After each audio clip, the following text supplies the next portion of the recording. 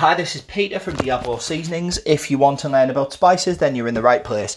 Today we're going to chat about sumac. So sumac trees grow wild in the Mediterranean and in North America.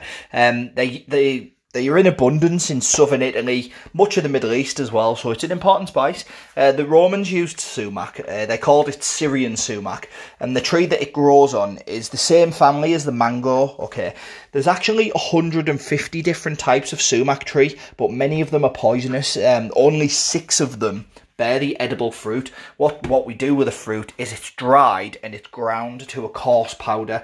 Its taste profile is kind of a bit lemony, but it really has got its own taste going on. It's kind of sweet, but also sour, citrusy. It has like a gorgeous dark purple colour, so aesthetically it looks great. Like if you're going to add it to, there's so many different ways to use it really, but it looks visually awesome as well. The first time I encountered this spice was actually in Bethlehem, in a shawarma shop. I've done a bit of travelling through the Middle East, hence becoming a spice trader. So in the Middle East, they use it as a condiment, so it's kind of like in the UK we have salt and pepper on our table in kind of shakers. In places like Israel and Palestine and Jordan and places in the Middle East, Lebanon, etc., they have sumac in a shaker on every table, so it combines really well with like chili, paprika, ginger, with oregano, black pepper, parsley, rosemary. Goes well with herbs, as you can see. Goes really well with sesame seeds, thyme.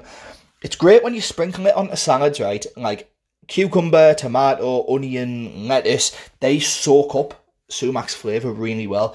It's nice on grilled avocado. A tip of the day, grilled avocado with sumac, unbelievable. It's nice with cooked meats, so sprinkled on a shawarma, roasted vegetables. It's amazing when sprinkled on grilled fish as well, by the way. It's also used to make the iconic Lebanese spice mix. I might get my pronunciation wrong here, za'atar. So I know I've probably got that wrong, but my Arabic needs improving, to be fair. Za'atar is nice when you sprinkle it over a flatbread that has been drizzled in olive oil. My favourite use of sumac is when I make Turkish chicken.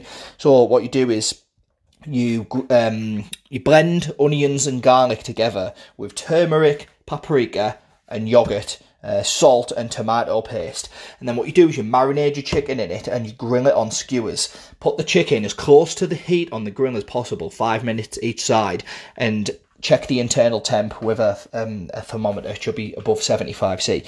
And what you do is you sprinkle sumac onto the chicken when it's just about to be served, and it's absolutely outstanding. So that's sumac. Good spice to have in your repertoire, a good thing to add to your cooking skills to be able to use that spice.